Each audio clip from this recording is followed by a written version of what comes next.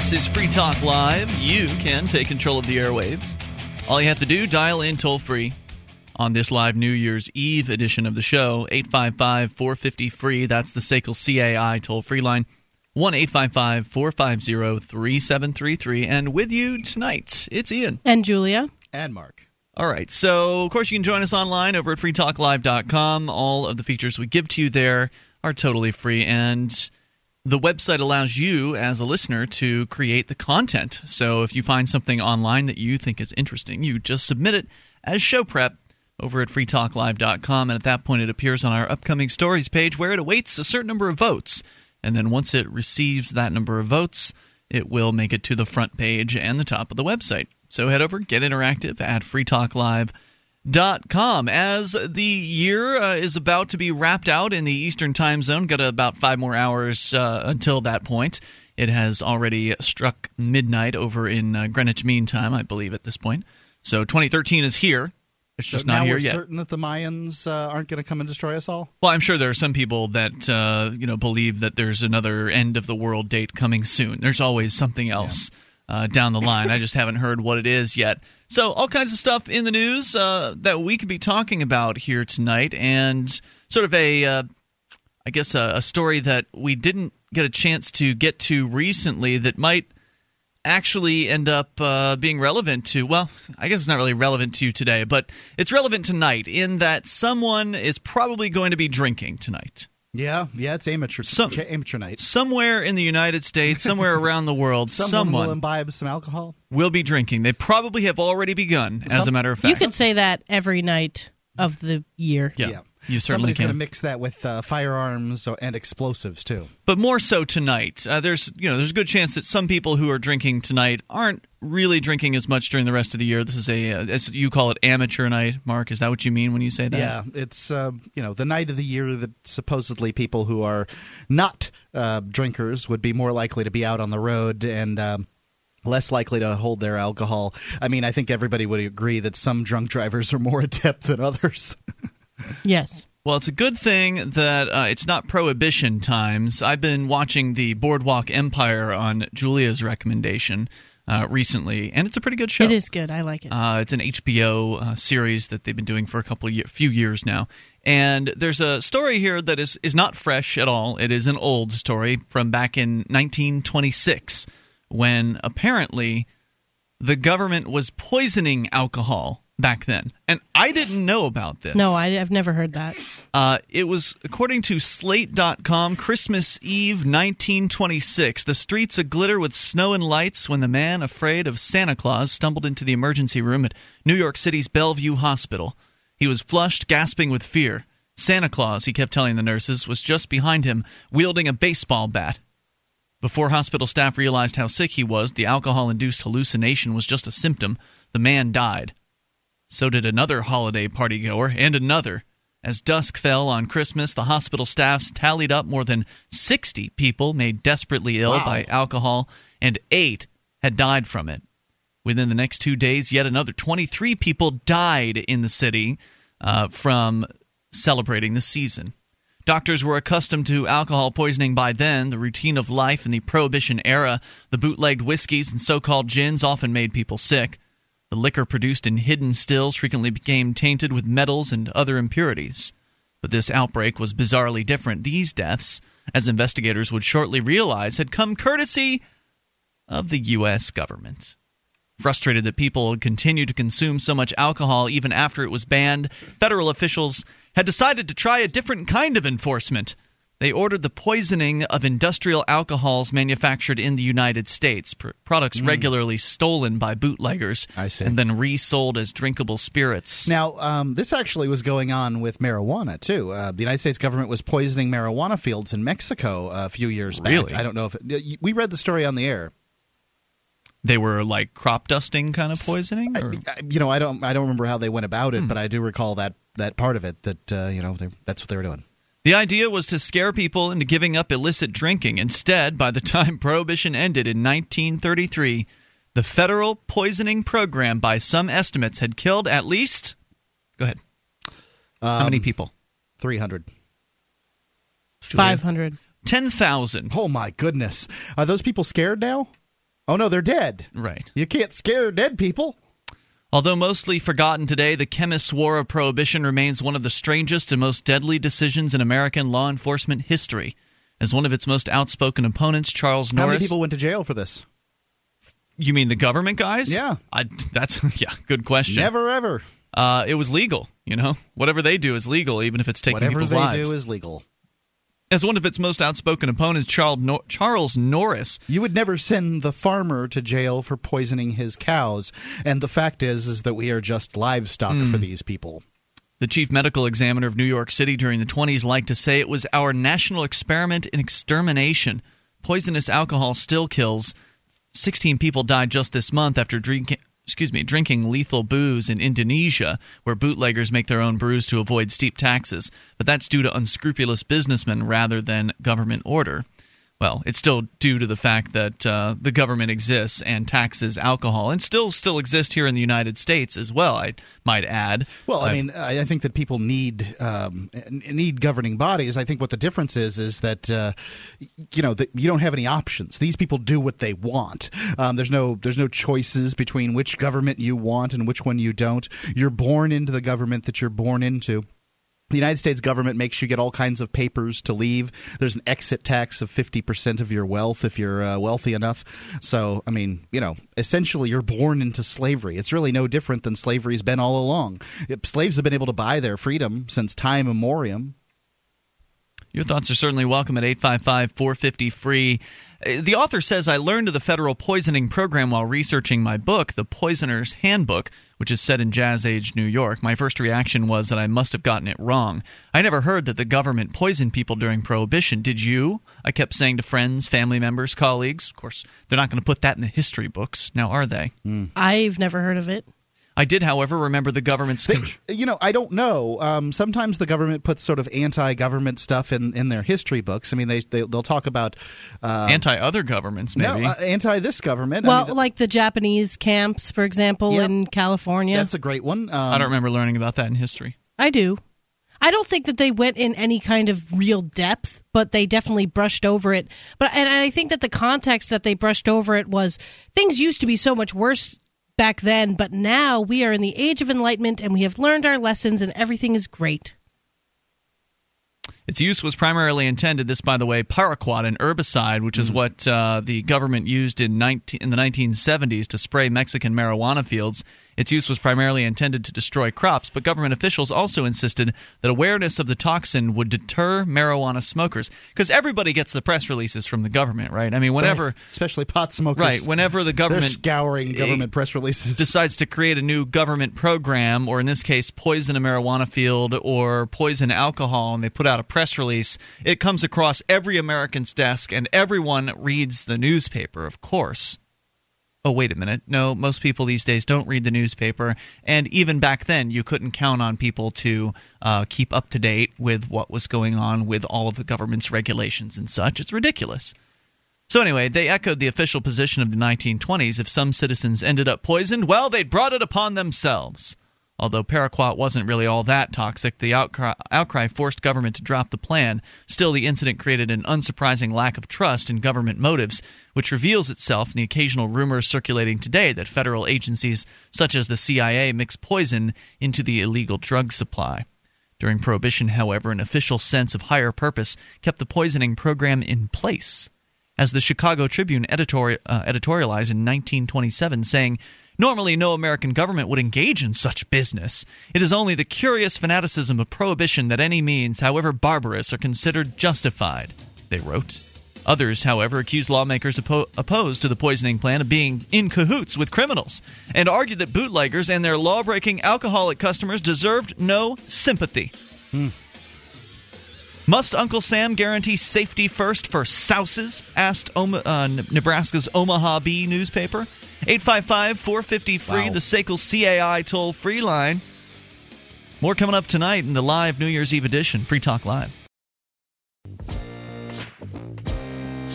Are you a fan of beer, liberty, and good conversation? Do you support freedom, peace, and voluntary interaction? Are you looking to meet others who think like you? Don't wait for your move to the Free State Project to get started when you can do something about it today. This is Amanda Mill, encouraging you to set up a Liberty on the Rocks network near you to begin connecting and informing libertarian thinkers over drinks. Visit www.libertyontherocks.org.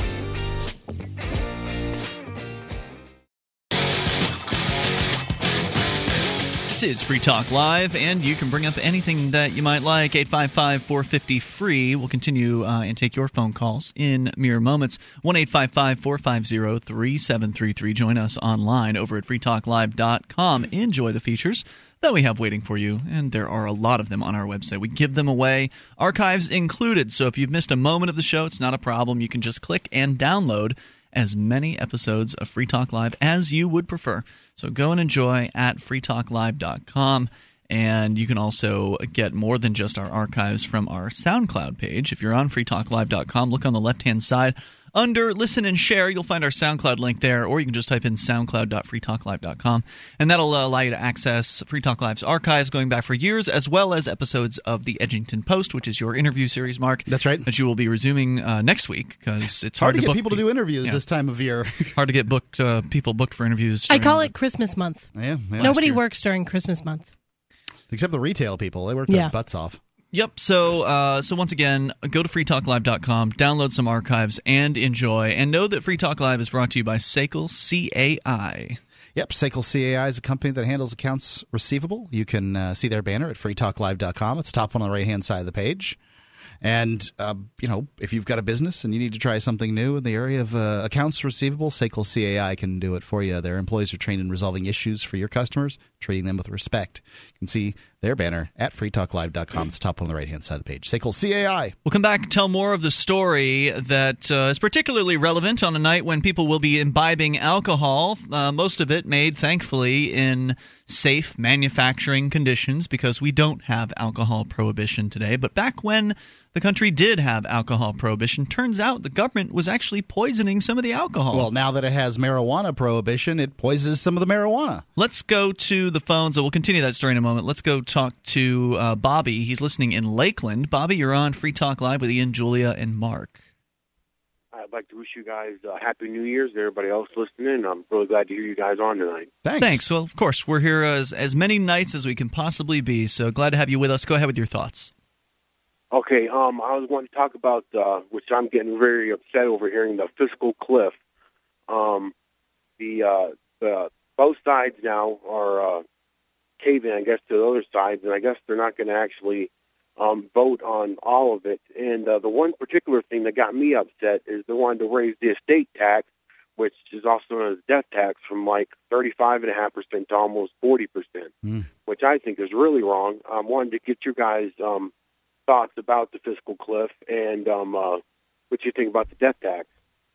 Well, I mean, I'm against every tax. As far as I'm concerned, the government is just an organization of men and women, and they don't have any right to get between, me and whatever I intend to do with my money, is give it to my kids or whatever, and you and your kids. I think that's usurpation, and they have no business doing that. That the only way that they could do that is that if you were in some way owned by them, and that's how they act. So, I'm against it from a fundamental standpoint. But I tend to think that the death tax is a bad thing in the sense that it incentivizes people to not earn as much money. I mean, if taxing cigarettes is intended to have fewer people smoke, and that's what they'll tell you. And it worked on me when they added that $1 tax to cigars, or 40 cents to cigars, $1 to cigarettes when Obama took over, and I think it was 2009, April 2009. I stopped smoking because I wasn't going to pay $1 to an extra $1 to the federal government to smoke. Just wasn't going to do it. And so, what are they trying to disincentivize when they tax people, moving their money to their kids? Yeah, I agree with that. I mean, I'm completely against the idea of taxes, and the fiscal cliff thing seems to me, I have to admit, I haven't really spent much time on it because it seems to me like completely artificial. Right. It seems like the same old story that comes along every now and then, where the Republicans and Democrats they have a little spat. And then they, talk about how they just can't come to an agreement on some budget or whatever. And, oh, my God, we're going to shut down the state if it doesn't happen. I don't know if they've actually said that with the fiscal cliff, but I did hear recently that they were threatening to release violent criminals from prison. Yeah, because they couldn't release all of the non-violent ones. Well, right, because they want it to look like a really bad situation. Oh my God, it's so dangerous out. If we hit this fiscal cliff, we're just gonna have to release some murderers and rapists. Right, it's like this threat against people. Right, it's not like they can just shut down some other portions of their ginormous federal monolithic government and, cut the costs that way. No, we've got to go first to the prisoners and release violent criminals into society. Also, we're not going to put out any fires for houses that are burning. I mean, this is what they're doing, though. I mean, this is the kind of scare tactics that they're using to get people. I don't know what the point of it is, to just make people think like, oh my God, if the government fails, then violent people will be running everywhere in the streets. And I just, without they're government uniforms. Like you said, Bobby, they're going to come to some kind of a last-minute agreement where each side scratches each other's back. And, we were just saved at the last moment. Wow, we did it. Washington worked together. Right. Good thing our men in Washington and women in Washington are really looking out for us in the country. But now we don't have to release that murderer from jail. Thank goodness.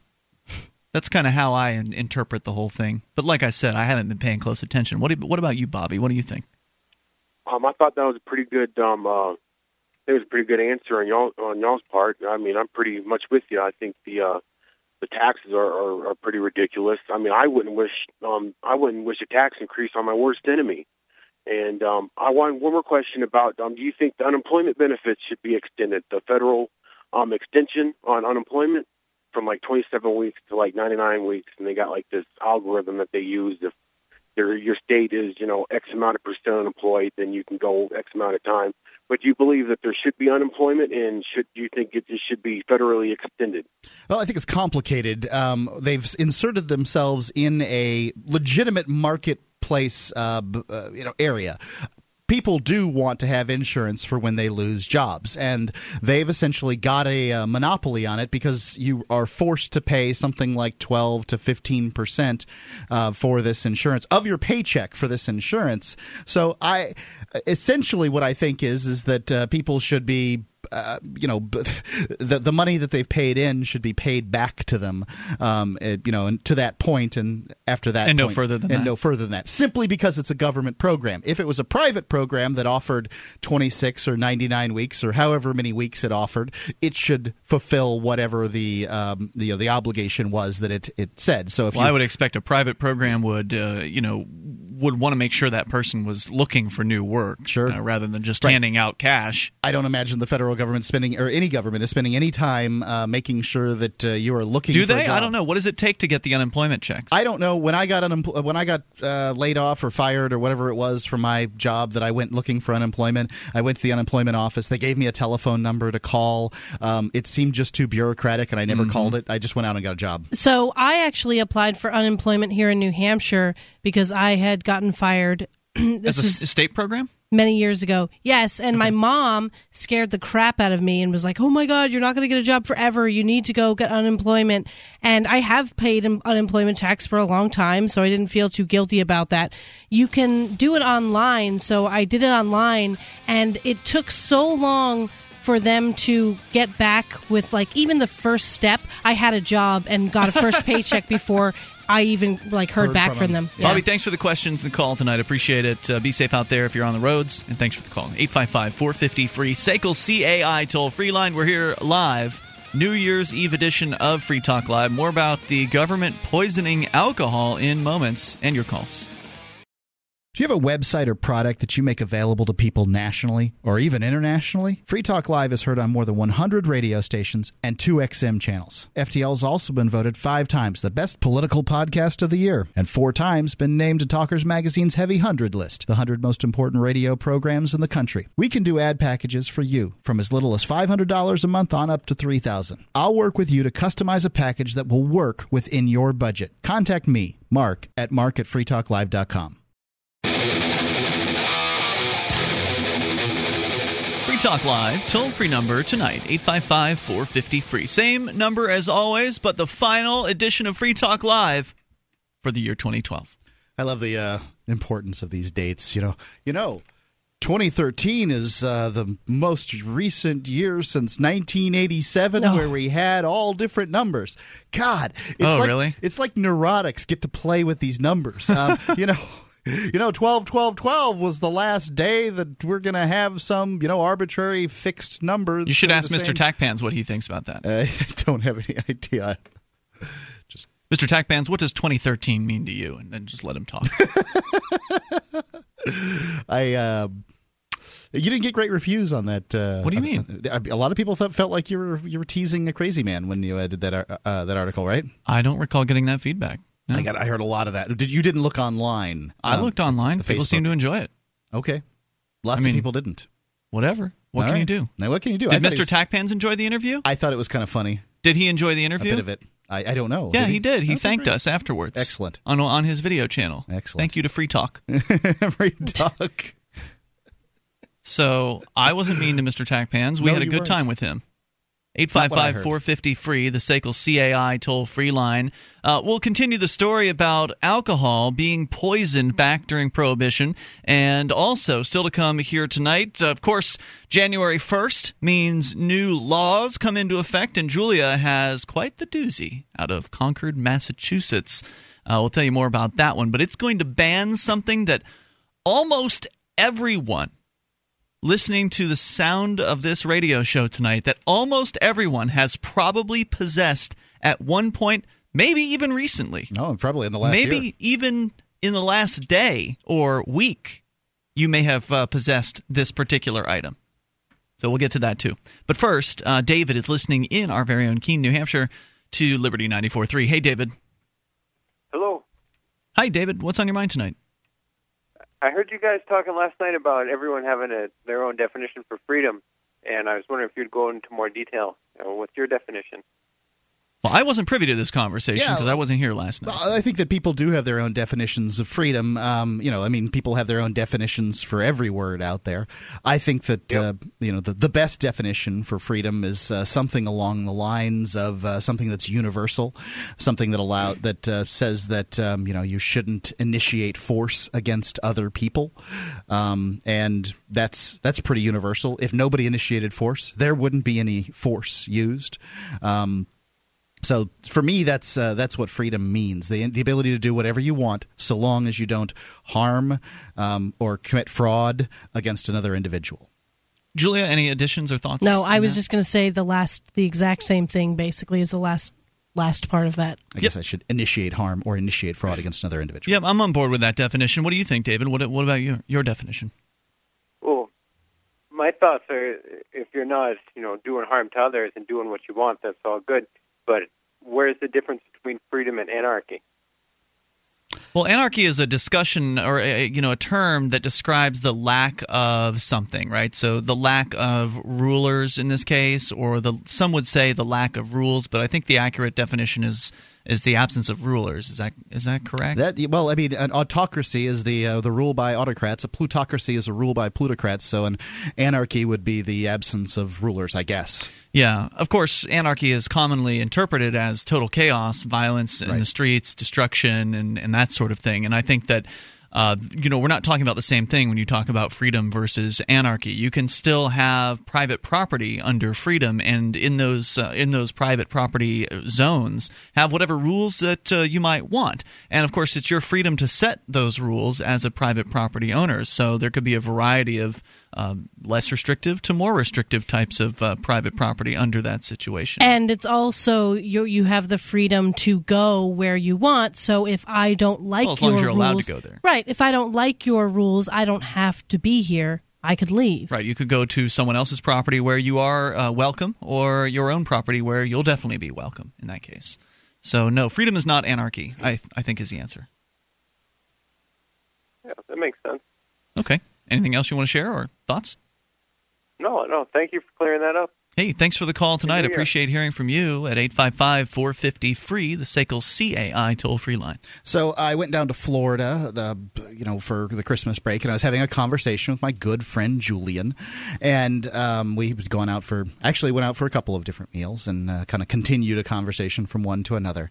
And the term anarchy was thrown out, and this is a common term used by the thrown out by Julian. Uh-huh. This is a common tactic, employed by people who support the status quo for whatever reason against people who support some kind of new, different thing. You want anarchy, and right. And I'd like to point out that during the English Revolution in the mid 17th century, we're talking about the mid 1600s here, they would call people who didn't want a state religion anarchists, and that was that's what this was the term that they used to describe it. And people have use the same term to describe the colonists here in the United States. And I mean, basically all these things have come to fruition. So we're living in anarchy as described by the rulers at that time. So I mean, if you're petrified of anarchy, this is what it looks like. That's what the rulers of that time described what we have today. So I think anarchy is just an epithet. It's just is that right? Epithet. There's one of them is written on a tombstone. The other one's a mean thing to say. Epitaph. I'm not sure. Anyway. Epithet? Epithet? I'm not sure. I've got to look it up. And it's not like it truly matters. So it's just this term that's employed in order to dismiss new ideas. But who within the sound of my voice doesn't believe that we're going to have some kind of new, different governmental system at some point in the future? I mean, really? You think someone delusional would? You think that this is it? The Democratic Republic sort of model is the end-all, be-all of governments? This is the end of time? That the Constitution of the United States truly is this God-inspired document and nothing could be made better? Really? That's what you think? I mean, governments have evolved in the 9,000 years that there have been states around since the agricultural revolution, when it became, financially expedient to enslave people on a mass scale in order to get them to work farms. Ever since the aggression, the state began 9,000 years ago till now, there have been progressions and changes and evolutions in the state. Sometimes there have been leap forward in the state in the sense that I don't like the way you say evolution for the state. It makes it sound like things are improving to some extent. Is evolution necessarily improving? I'm asking because I'm not I think sure. Generally, yes. I think it's survival of the fittest, right? So over time, the best survive through evolution. There's a tug of war between the desire to enslave people and the desire to be free. I think that you can argue that the state, if you want to say it has changed in some way, has changed to be more subtle in its means. Like the ultimate, the base level of what it does hasn't changed. It's controlling people and extracting wealth and obedience from them. That has never changed over all the thousands of years that the idea of the state has been around. But what has changed is its sneakiness and its deviousness in achieving this goal, in cloaking itself in legitimacy, as opposed to just being, some man in a field with a whip. Now you've got a man with a badge and a uniform and a legislature that tells that man with a badge what to do, as opposed to a master in a house. And don't forget that the average individual has the tie-breaking vote in the choice between which the Democrats or the Republican slave masters. Or that's what they want you to think. Well, you do have the tie-breaking vote, I think, unless the elections are fixed. I don't understand what you mean by the tie-breaking vote. Because the only vote that matters is the tie-breaking vote. If you voted, the average individual never has that vote. Right. Almost never. I'd like to make that clear to the average individual listening to this show that Barack Obama won New Hampshire by 33,000 votes. If I would have voted for or against him, my vote wouldn't have mattered. He still would have taken New Hampshire. So therefore, consider strongly what you think about the voting process. Sure, and even if he hadn't, won, then master would have been someone else named Mitt Romney. Right. And nothing really changes. What were you going to say? Well, you were talking about slaves and masters and comparing them to government. Basically, you were saying that governments in history were like slave drivers. I guess I was kind of confused about the way that you made that comparison. Okay, sure. We can come back and talk about that. 855-450-FREE, the SACL CAI toll-free line. You can bring up whatever you would like. Also, the Prohibition story continues in moments. This is Free Talk Live. The three most important things you can do for Free Talk Live are: 1, share one episode a week on Facebook or in some other social networking site. 2, buy the things you buy online through shop.freetalklive.com. 3, give $5 a month to the AMP program. You likely buy all kinds of things online. Amazon is the largest online retailer. You can get what you need at the same prices with free Super Saver shipping by going to shop.freetalklive.com. Please do your online shopping at shop.freetalklive.com.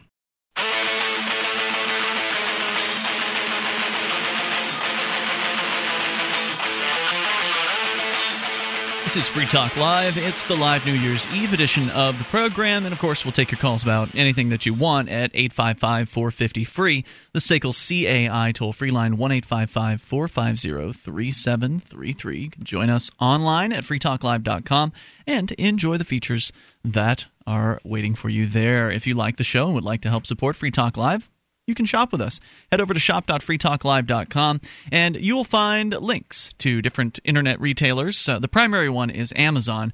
Amazon Canada, US, UK. All three of them are there. Just click into the one that's right for you and get your shopping taken care of. Get the same great Amazon deals you're used to. The same huge selection, which, of course, as you know, if you are an Amazon user regularly, you know they even carry used items. That's true. At Amazon. So the same great selection, same great prices. You're just entering through our affiliate link, so Free Talk Live is given a portion of the purchase price. You can get your shopping done and help Free Talk Live all at the same time by going to shop.freetalklive.com. And the Free State Project, you need to know about it because it is happening as we speak. Over 1,100 liberty-loving people have come to New Hampshire as part of the Free State Project. For the most part, there's a couple of them that were here already. A few of them were already here, but most of them have made the move here as part of the Free State Project. And over 13,000 people have pledged to make that move to New Hampshire to get active for liberty in our lifetime, because the only viable option, in my opinion, to actually achieve some semblance of freedom is to get together with other people who feel like you and I do. If, presuming, of course, you love the ideas of freedom and actually want to see it happen sometime in our lifetime, go to freestateproject.org. Learn more about the project, get signed up, and help us get to that 20,000 number. The Free State Now campaign, by the way, apparently Mark has new life breathed into it. JJ, who was formerly the co-host on Thursday nights on this show, has taken the reins. That's right. The Free State, the new president of the Free State Project has been very excited about Free State Now. I have not had time to pursue it like I did in the past. Free Talk Live, with the economic downturn, just it wasn't bringing in the money like it was 2 years ago. So I've had to concentrate as a salesperson on that rather than just kind of skating along and taking people's orders like I did for a year there. Mm-hmm. And it was nice, I got to say. But and I was able to concentrate on Free State Now and grow the amount of signers for the Free State Project by doing so. And things were going pretty well, but I just didn't have time, and so Free State Now languished, and JJ has picked it up. Carla Garrick, I'm not sure. Yeah, the Queen Quill of the Free State Project got behind it, and I think it's awesome. So the idea is to accelerate the pace of signups for the Free State Project. They are deciding that the end of 2014 is their new goal, but they need some funding. There's a new Facebook page that's been created for it. Anyway, I mentioned that because I thought it's a cool idea. I'm glad that people are focusing on picking up the speed. I still have money from the sort of previous iteration of Free State Now, and I'll be able to give a little bit of help early on, but we'll see how that goes. Cool. So go to freestateproject.org, get signed up for the Free State Project, and make the move as soon as possible. You don't have to wait until we reach 20,000 participants to make the move. Once the official story is once the Free State Project reaches 20,000, there's then a 5-year window in which people can move to New Hampshire. But it'd be better if you could move sooner than that. I mean, the sooner you can get here, the better, because with the early movers like us and the 1,100 people that are here have had a really positive effect.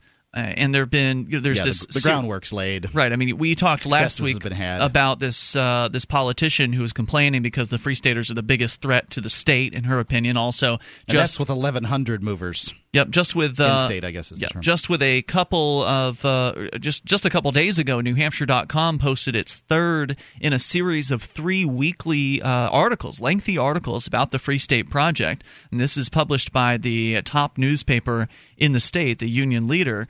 And just in the article that was most recent, the first one was kind of generally about the Free State Project. The second one was about people that are not in favor of the Free State Project, both Republicans and Democrats. And then the third article is all about what's coming next for the Free State Project. And one of the things they said in there was that there's little doubt that the Free State Project has established a foothold in New Hampshire. No doubt. So the Libertarian Party, they've been trying for 40 years to establish a foothold anywhere, and they've been unable to do that. The Free State Project has established a foothold, has become the greatest threat to the state in less than a decade's time. The move started back in late 2003. Less than a decade's time, and with less than 1,000 people moving. It's tremendous. It's tremendous. It's going to get better as more people join. So go to freestateproject.org and also check out the Liberty Forum at freestateproject.org/Liberty Forum. We're going to be there. A bunch of great speakers like Cory Doctorow, Declan McCullough from CNET. Also, Tom Woods is the keynote, one of the two keynote speakers. The second keynote speaker has yet to be announced. I've heard rumors that the Liberty Forum price is going to increase in the new year, so probably would be a good idea to go there tonight and get your early bird tickets at freestateproject.org/Liberty Forum. That's happening February 21st through the 24th. So don't miss that opportunity to get up here and check out New Hampshire, and most importantly, check out the community of liberty-minded people that is here. There's quite the variety of folks here. So, Julia, you said you wanted to clarify something I'd said about Sure. governments changing over time. Mark said it was evolution. I said that seems like too positive a connotation for my tastes. Okay, so you were saying that governments today are sneakier than they used to be, and I guess I'm not sure if I necessarily agree with that. I mean, I think over time, over 9,000 years, they've probably gotten sneakier. But I think that governments in the past, like you mentioned, that they wear a uniform and a badge today, they've had a variety of uniforms for a long time. So, and I think that people 500 years ago definitely felt that the king was legitimate and things like that. So I think there were always people that thought that government was legitimate. And Sure, then you were comparing them to slave masters. You were saying, so governments are sneakier today because they're not out there cracking the whip. And when I picture somebody cracking a whip, I'm thinking of like slave masters, which isn't necessarily government.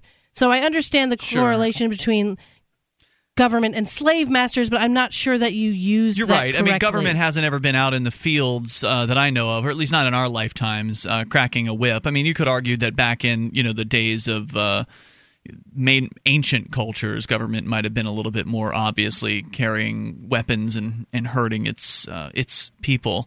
So, I mean, I don't claim to be a historical expert on these sorts of things. It just seems like over time, the government has been more successful at covering up the violence that they ultimately are, that backs every government program. I'm going to stick with evolution. I think that predators evolve, and I don't think that there's any problem with using the term evolution. I think Fair that enough. It's a neutral term. It is a positive term, and the parasites evolve.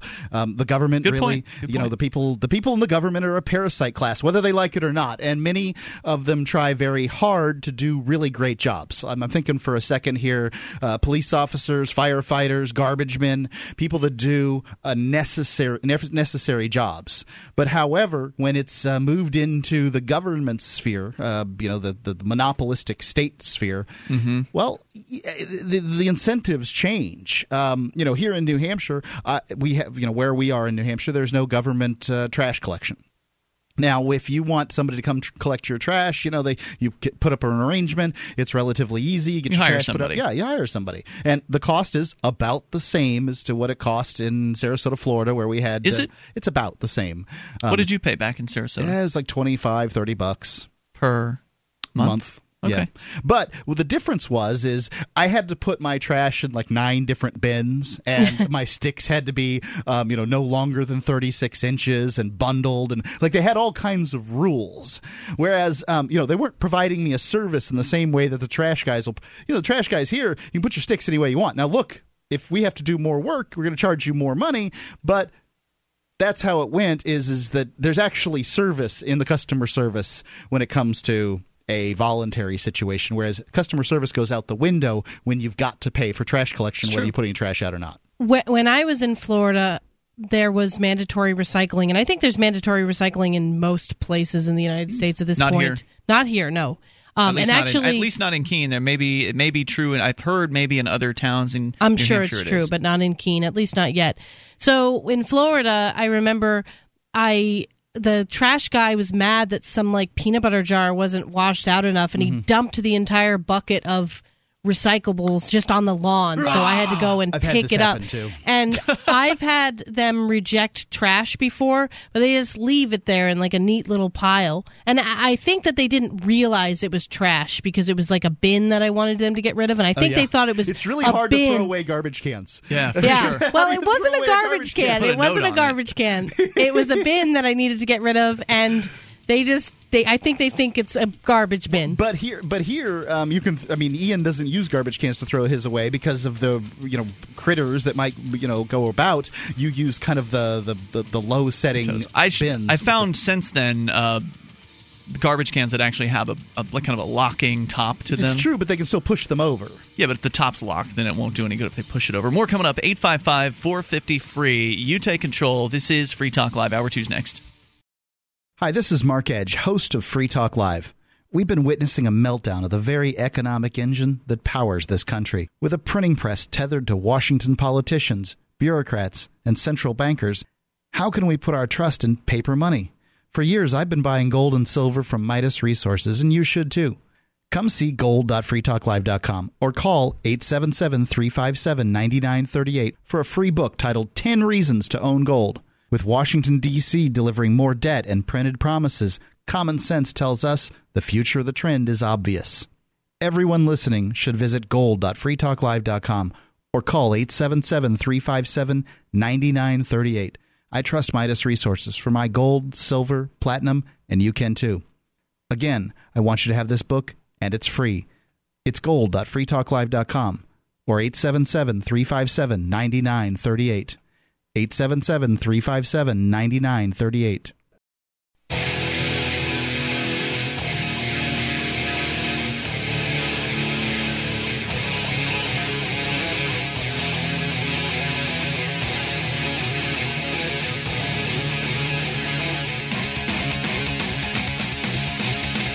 This is Free Talk Live, and you can bring up whatever you want. Toll free at 855-450-FREE. It's the SACL CAI toll-free line. You can join us online over at freetalklive.com, and all the features that we share with you on the site are shared with you for free. So enjoy over at freetalklive.com. With you tonight, it's Ian. And Julia. And Mark. Julia is here courtesy of a different show. She is a regular on Puke and the Gang once a week. Part of the gang. That's right. I am. Over at pukeandthegang.com. You've started doing live shows now on Sunday afternoons. I don't know if those are going to continue, but I've heard they are. So pukeandthegang.com. If you can't get them live, then you can always grab their podcast. We'll go to the phones here, but I wanted to point something out quickly. Before the news break, Julia, you had brought up kind of, I guess, needling me a little bit on my point about government getting more subtle over time with its methods of enforcement. And I thought of a better example. So, you go back in a couple hundred years and you have examples of governments sort of showing off their violence, like cutting people's heads off, for instance, in France. That would be a good example of that.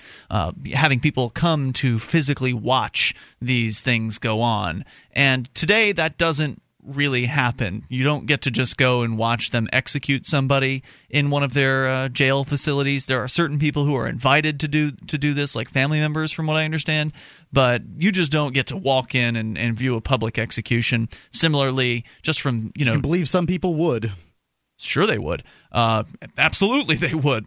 But if you also look back in Vietnam era, there was a lot more coverage of military deaths, for instance. They're not covering that now. You can't take photos of the coffins now. So they're more careful. I think they're more they're smarter about what kind of level of violence they let on, what kind of level of violence people are aware of, because they don't want to be connected to that. They want people to see them as their protectors. You mean violence towards its own citizens? Right, yeah. If I wasn't clear, that's exactly what I mean.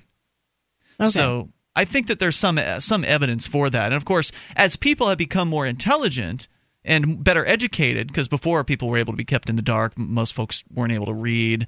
The average peons were certainly not educated. It was a lot easier to keep them clueless about what was really going on. If they were indeed clueless, it's hard to know. There's history of the lower classes is notoriously badly preserved. I mean, there's just not much of it. Generally, knowledge is power. If you can't read, you don't have much knowledge. I mean, typically, Right. there's verbal traditions and things like that, but reading's always been something that really sets people apart. I'm not 100% sure what serfs in sort of medieval Europe thought about their kings and lords. I just don't know. I imagine they thought different things about them as we do today. Right. I mean, I obviously have no idea, but I think that there definitely were people back then that felt that they were legitimate like people do today. And to just expand on your point, I do see what you're saying, and you're probably right. I'm certainly no history expert. Me neither. But also, times were different back then, and the way that things were communicated, we didn't have the internet, obviously, and television and all of those things. So nowadays, you find out about executions. You don't necessarily go watch them public, but that information is still out there. Well, we're starting to see a change, I think, now because of the spread of information, because it's so easy to access, the truth about what really goes on, because all it takes is someone to upload a video to YouTube, and then all of a sudden you get to see how some police actually behave. So a lot of that was easier for them to cover up 20 or 30 years ago, because we didn't have the access to media that we do today. So I think that we're seeing a reversal of people being ignorant about what government does, but overall, over time, I think they've become sneakier and sneakier. Like the legal system, for instance, they've had to create that to make their violence look more legitimate and also confuse people with their legal terms, which don't necessarily mean what they look like they mean, and they can kind of keep the wool pulled over relatively educated people's eyes. I mean, most people can read today, at least in the United States. Most people are able to, use the internet and do some level of research there and inform themselves on things. But it's still a whole other world to try to crack into the legal code, to try to really understand what it is that's going on with the legal system and the criminal charges you might be facing and all the Latin that they throw at you. So they still are doing their best to cover up their violence. It's not even Latin. Changing. I mean, just written in English, it's ponderously difficult to read a law and understand it, because it often refers to laws that aren't there. Like, it's just they're not complete. They're not readable in sort of an everyday sense. They're just they're garbage in the way that they're written. They're not written in English. Right. It's designed to confuse people. But they wouldn't have had to do it like that back, a few hundred years ago or several hundred years ago, because not as many people would even be able to begin to pick up a law book. I'm not saying they didn't do it back then, but they wouldn't have had to be so concerned with that, because it's all been about pulling the wool over people's eyes, especially more so recently. And we're starting to see that break away due to people being able to seize the tools of the media for themselves. The control is no longer as simple for the government as simply having, a controlled media that they've licensed and that they've told, you must do this and this and this in order to have our broadcasting permits and that sort of thing. Now you can just do your own thing without asking permission. There was a poll, and I think it came out in 2010. It said something about the legitimacy of government. Do you remember this poll? Maybe. And it was like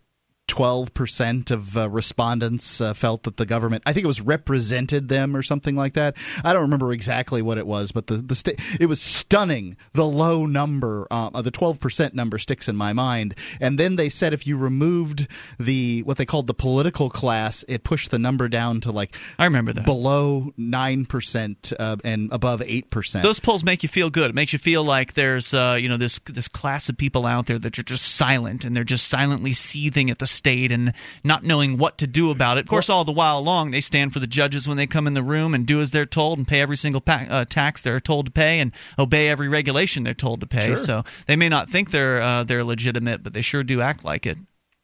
And actions are what really matter. Anyway, let's go to the phones, and you're welcome to share your thoughts. Colin is on the line listening in Nashville to XM Satellite Radio's America's Talk. Hey, Colin.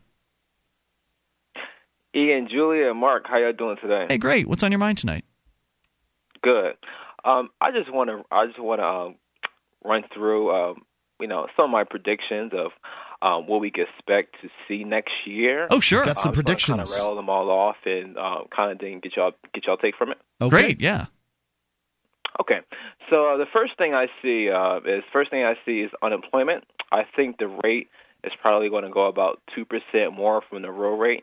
We see this phony 8.6 rate that Obama's touting before he got reelected, and obviously I think that's a joke, and I'll probably presume y'all think as well. But I think that number doesn't portray sort of real unemployment. What I think is better is the participation rate, and if you subtract the unemployment rate from the participation rate, you have something like fewer than 40%, larger than 40% sort of adults unemployed in that number, and I think that kind of will give people a much better picture of what unemployment looks like. But so you're suggesting that the government's unemployment rate will be 10.6 or higher? Well, Ron Paul has stated that the unemployment rate is more like 11%.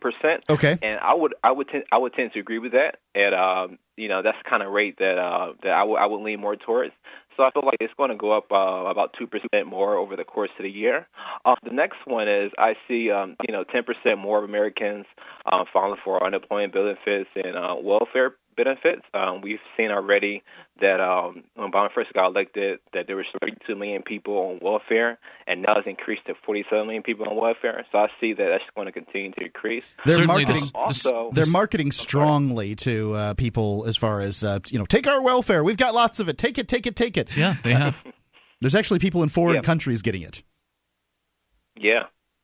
Also, I see 20% more corporations going out of business. We already see a lot of big names that are closing down their stores, or some who have closed a lot of their stores, and so I see that increasing.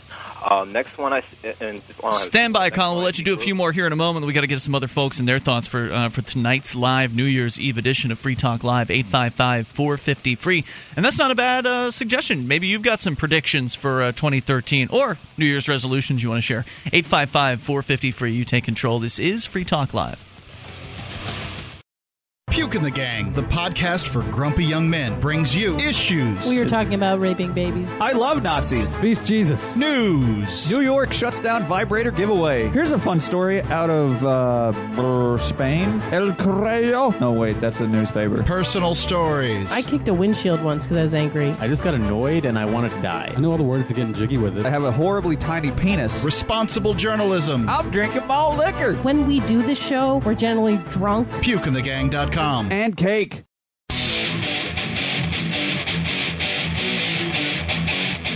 We Talk Live, toll-free number here tonight, 855-450-FREE. That's the SACL CAI toll-free line, and you can join us online. Just head on over to freetalklive.com and enjoy the features that you will find on our website. We've got a bulletin board system where you can get interactive with other Free Talk Live listeners. Go to bbs.freetalklive.com to do that. That's bbs.freetalklive.com. If you're looking for camping, hunting, survival, or shooting gear, manventureoutpost.com is the place to go. They've got the name brands that you want at the lowest prices on ammunition, knives, scopes, binoculars, laser sights, tactical flashlights, fish finders, optics, firearm accessories, archery, air guns, holsters, water purification, tents, apparel, boating equipment, and more. I was just talking to somebody online today, and they were looking for ammunition, and I suggested manventureoutpost.com. They were happy with the selection. I guess it's hard to get ammunition right now, and manventureoutpost.com has it in stock. Ooh, wow. So go there to get the ammunition that you need. And manventureoutpost.com, they're family-owned, members in good standing, the Better Business Bureau, and have the lowest prices. Go check for yourself. Get it quick. Get it from manventureoutpost.com. All right, so 855-450-FREE, the SACL CAI toll-free line. We've got Colin on the line in Nashua, New Hampshire. He's got some predictions he's been rattling off for us for the year 2013. Go ahead and continue. You said you had a few more. Okay, yeah. The next one is I see grocery item prices rising between 3 to 5%, and I also see manufacturers shrinking product size. by 5 to 10%. I'd say that's a safe prediction. Yeah, it just keeps on going on. They can only shrink so much, though. I mean, for instance, the local grocer that I use has finally shrunk their ice cream containers. Used to be it was 2 liters, I believe, was the standard for ice cream. It's now down to 1.5. And it was all the big brands that went first. It was the same way with their yogurt containers, too. But the ice cream, they held out as long as they could, it seemed, and then they finally cut back to the 1.5-liter ice cream containers. In fact, they're switching over as we speak. There's still a few of the 2 liters left on the shelves, but they can only cut back so far, right? Like if they were to cut that back much further, you won't be able to fit the scoop in the box, and people will start to notice that stuff. Yes, they certainly will. So at some point, they're just going to have to raise grocery prices, because that's the reason why they cut back on the sizes, is so they can keep the shelf price the same and hopefully sneak in the lower amount. They trotted out 25% more, and they don't mention that, well, the price has gone up. Well, the 25% more label can come when they raise the price, right? So they raise the price, they go back to the old container in size, and then they start the process all over again.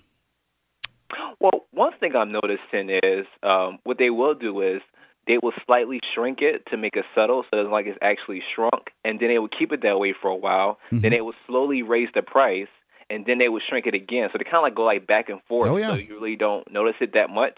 I've kind of seen that. For example, like orange juice, that goes to the market basket is $2.99, and it was 64 ounces, but now it's $2.99, and it's like 60 ounces. And then I did notice they raised the price a little bit. So yeah, I feel like they're gonna go back and forth with that. But I agree with y'all absolutely, guys. Next one, the next one is about 2+ million Americans I will see are going to take a second job to make ends meet. I also see 1 million Americans will expatriate to another country. And the last it's hard to get these numbers. The expatriation numbers are very difficult to get. You kind of have to cobble them together from several different locations. I agree. But the numbers have been going up. And it's generally not poor people rushing off to other countries, although there's some reasons why they might. Usually it's people who make a good deal of money that are going. With this new global world, I can sit, as long as I've got an internet connection, I can sit and say the Channel Islands, which have low tax rates there between France and Great Britain, and I can do a lot of the work that I would otherwise do from there, or Iceland, or Costa Rica. You pick your haven that people claim is a better place to live for folks that believe in liberty, and it's beginning to make more and more sense. Colin, give me one more prediction for 2013. Okay, well, can I quick comment back what Mark just said real quick? Yeah, I agree with you, Mark. And I think if more Americans knew about the Free State Project and the other, these developing, I guess, other free state movements, I feel like maybe more Americans will kind of stay here and try to take the alternative and try to make things work out. But the last one is I also foresee Obama withholding federal funding from states who don't want to adopt stricter gun laws. Places like New Hampshire, Texas, North Dakota won't probably need federal funding just because that we already have, speaking of New Hampshire, we already have a balanced budget. So it's Texas, North Dakota, and maybe a few other states. But I feel like the other 40+ states may have to submit to our Lord and Savior Obama. I imagine you're right on that one. Thank you for the call, and I guess we'll find out over time. Colin, appreciate hearing from you tonight. 855-450-FREE. Gene, the Christian anarchist, calling from Wuhan, China. You're on Free Talk Live. Hey, happy New Year to everybody. Hey, Gene. I'm here in Wuhan where we had our New Year's already, and you did. You guys are still facing yours. So it's 2013 there? We went out last night to. Yeah. Yeah, we're ahead here, okay. About 14 hours ahead. Now they do a couple of different New Years in China, though, right? Well, they have their Chinese New Year, which I'm not exactly sure when that is. Yeah. But yeah, they take New Year serious. Celebrate both of them. All the government offices are closed for 4 days for this holiday. Wow. And, so it's a pretty big deal. So what else is going on out there? Anyway, last night we went out to see what we could see at midnight, and unfortunately there wasn't as big a celebration as I thought. I guess down by the river, there's a park by the river where they would have had a bigger celebration with fireworks and all that. So what's changed in China? You usually go there a couple times a year. Notice anything different? Yeah, well, of course the construction is still big in China, but it is slowing down. They're not doing as much construction as before. The roads are not keeping up with all the private vehicles. That's one big thing that's really changed in the last 10 years. Is everybody has a car now, and nobody can find a parking space. So there's some news about China's tightening up on their online censorship. That news just hit within the last few days. What kind of issues? You're using VPN over there, right? So you don't encounter that? Yes, I did. I am using a VPN, and they're trying to get around that. They're interrupting the VPNs. When I first got here, I would make my VPN connection, and about 20 minutes later, it would get disconnected. And I did hear that there were some interruptions by the government over the VPN network. What is VPN? Virtual Private Network. Now my VPN.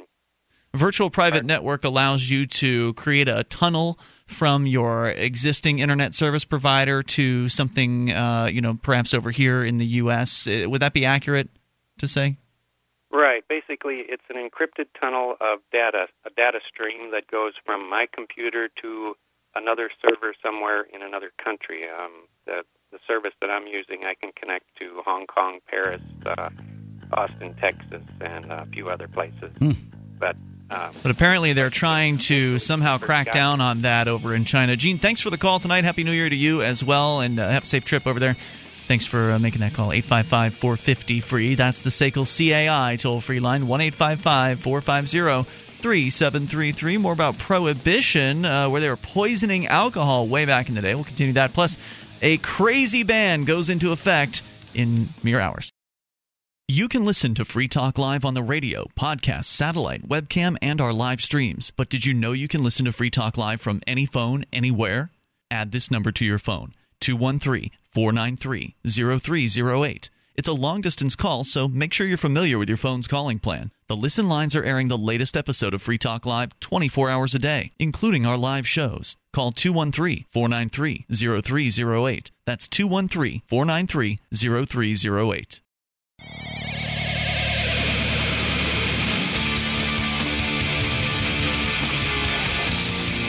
This is Free Talk Live. It's the live New Year's Eve edition of the program, and you, as always, are invited to take control of the airwaves here. 855-450-FREE, the SACL CAI toll-free line, 1-855-450-3733. Join us online. Head over to freetalklive.com and enjoy the features that we have on the site.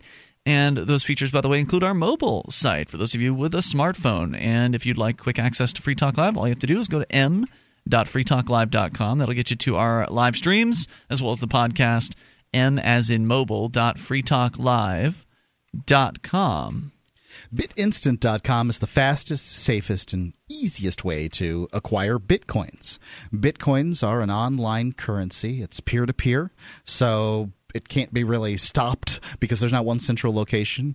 It's open source, which means that anyone can go in and audit the software anytime they want. And, changes can be made by anyone, but they won't be adopted necessarily unless they're adopted by the whole. It makes it possible for you to have, complete control over your account. Right now, if you've got your money in a bank, the bank or the government of that country, they have control over your account, and you follow their rules. With Bitcoins, you've got control over your own money. This is an incredibly empowering thing, and it's the kind of thing that it allows you to transfer money on the internet, globally in virtually instantly without paying any money. This is groundbreaking, and it's going to change the world, in my opinion. So BitInstant makes it possible for you as a business owner to deposit, as an individual to deposit money at more than 1 million locations, including your computer at home in more than 30 countries. All you have to do is go to BitInstant.com, select how you want to fund your account and where your account is, and then make the deposit. It's that easy. BitInstant.com. It can be done in minutes, transferring your money from whatever your currency is to Bitcoins. It's bitinstant.com. All right, let's continue with you and your thoughts. We'll go to Matt listening in Illinois. You're on Free Talk Live. Hey, Matt, how are you? Good evening, Mark, Ian, and Julia. How Good are to hear you? from you, Matt. Good. Good, man. Any predictions for 2013 before we get to why you were calling? Predictions for 2013. I predict that not much is going to change in 2013. Not much is going to change. The more things change, the more they remain the same? That kind of thing? I think that people are going to be just as disappointed at the end of 2013 as they are at the end of this year, that not just that much has changed. All right, man. So what were you calling about tonight? I've been delivering food for a restaurant, a local restaurant awesome. in town for the past couple of months since middle of October. And something happened to me the other night that I wanted to relate. Oh, boy. Hope it wasn't a robbery. No. Fortunately, no. It was, December 21st, that Friday, I was working. Now, Fridays are our big nights for food delivery. Sure. And so I'm working there. Everybody gets their paycheck, so they order out. Well, yeah, right, exactly. People get their paycheck and order out. And, fortunately, I'm paid cash. So I get to keep everything that I make and spend it as I feel fit to spend. But I was out that Friday night, and I went to this area in town that's pretty. It doesn't have it's unincorporated. It doesn't have the lights and stuff that everything else had. So I was coming back from my delivery, and I saw this bright flash of light in the sky. And I looked up in the sky, and I saw this light. It looked like a lightning bolt, but it froze in the sky. So it was kind of strange. I pulled over, and I was looking at it, and it started getting wider and wider and wider. And all of a sudden, I see these things coming out of it that look like horses. Whoa! And yeah, it was weird. And they had these cloaked figures riding on it, and they started coming out of the sky. And I thought, oh my God, maybe the Mayans were right. And all of a sudden, this was on the 21st, you said. Yeah. And all of a sudden, this other bright flash of light appeared in front of me, and this giant Mayan warrior was standing between my car and these things, and he had this club in his hand. He swung the club, and he said, "It was a joke. Don't you know a joke when you see one?" And everything just disappeared, and I went on my way. Thanks for sharing the story, man. Appreciate hearing from you. I thought he was going to say he was going to get probed. That was good. I appreciate the call. 855-450-FREE. Other predictions for 2013 from our Facebook page. Let's see. Mike Bennett says, the end of the world. Wait, we tried that one. Terry Ullery says, more taxes, more dependency, more government violence, less freedom, less prosperity, less honesty in the media, if that's even possible at this point. Jason Gramling says more illegal wars. So some real up predictions there for 2013. But I think that what he said about it not seeming much different is true because that change is so slow. Wait, what? Not seeming different? I'm sorry. Well, he said that he doesn't imagine that people will feel much different at the end of 2013. Oh, right. And that's because the change is very slow. You know what I mean? Change it's to not what? something... Well, as far as all of these things that these people are mentioning, right? Mm-hmm. So more taxes, more rules. Yes, I'm positive that will be the case, but it's not. It's something that happens very slow over the year. So it's not like at the next year you really feel much different than you do right now. I tend to agree. I mean, there may be the assault weapons ban, which will really hit some people pretty hard, but the average person will probably not really pay attention as they usually don't. And few Americans really seem to care about foreign wars. It just doesn't really matter. We want the economy. Well, it mattered when Bush was president. It doesn't matter anymore. It mattered a little back then, but I don't think it matters at all now. Yeah. Your thoughts are welcome. Your predictions, 855-450-FREE. Or maybe you want to talk about your New Year's resolutions. What is it that you said you would do this year that ended up not panning out? Were you successful at your New Year's resolutions for 2012, or are you going to try all over again in 2013? I think New Year's resolutions are fine. It's an opportunity, a sort of arbitrary date to start something new. It's as good a time as any. Yeah, I mean, you're not going to change your life unless you change your life. And I'd hate to think that this is the only time of the year that one is willing to make those changes. But good for anybody who wants to make a positive change in their life, and good for any reason to go ahead and do that. So let me jump back to where we began. Slate.com, and a piece about the government poisoning alcohol during Prohibition, killing what some estimate as many as 10,000 people by the time Prohibition ended in 1933. Well, what they had done was they had ordered manufacturers to essentially start putting, and I don't know what exactly it was that they had them put in there. Pirquat or something. No. That was what they were spraying in the 70s on marijuana fields. All right. But let's see. They say that I don't have that part highlighted, but basically they ordered the industrial alcohols manufactured in the United States. So like, rubbing alcohols, things like that, products that have alcohol in them. Well, the kids right now are taking hand sanitizer and somehow drinking that. Right. In some cases filtering it, and other times just drinking it. Which is not a good idea. That sounds disgusting. Not a good idea at all. But they do that stuff in prison. Right? I don't know. I never, I being in prison, I did not experience that. As I understand it, they made hand sanitizer probably wasn't as big back in the the early 90s. I'd concur with jails as it is now. But anyway, the government had ordered the poisoning of industrial alcohols manufactured here because they knew that those products were regularly stolen by bootleggers and then resold as drinkable alcohol. Mm-hmm. So that was the idea. And the saga began with ratification of the 18th Amendment, which banned the manufacture, sale, or transportation of alcoholic beverages in the United States. High-minded crusaders and anti-alcohol organizations had helped push the amendment through in 1919, playing on fears of moral decay in a country just emerging from war. The Volstead Act, spelling out the rules for enforcement, passed shortly later, and Prohibition itself went into effect on January 1st, 1920. But people continued to drink, and in large quantities. Alcoholism rates soared during the 1920s. Insurance companies charted the increase at more than 300 extra %. Speakeasies promptly opened for business, and by the decade's end, some 30,000 of them existed. In New York City alone, street gangs grew into bootlegging empires built on smuggling, stealing, and manufacturing illegal alcohol. We'll continue the story in moments, with the government poisoning the alcohol in this country and killing thousands of peaceful people. It's Free Talk Live.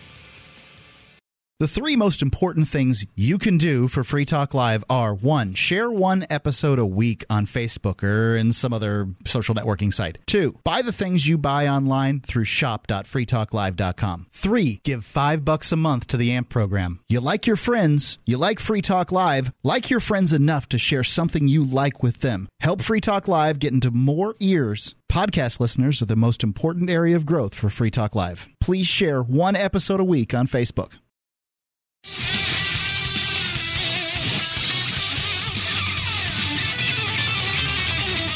Free Talk Live, toll-free number tonight for you, 855-450-FREE. If you want it, it's there. You may call in, talk about anything that you would like. And Free Talk Live continues. Well, I guess the holidays are over as of tomorrow. Some people still take tomorrow off, though, I guess. Yeah, it's usually recovery day. But we'll be here tomorrow night, of course, and every single I want everybody to think about the amount of alcohol you're going to consume this evening, because when you start consuming alcohol, the one thing that you tend to not be thinking about is how you're going to feel the next day. Be prepared for how you're going to feel the next day.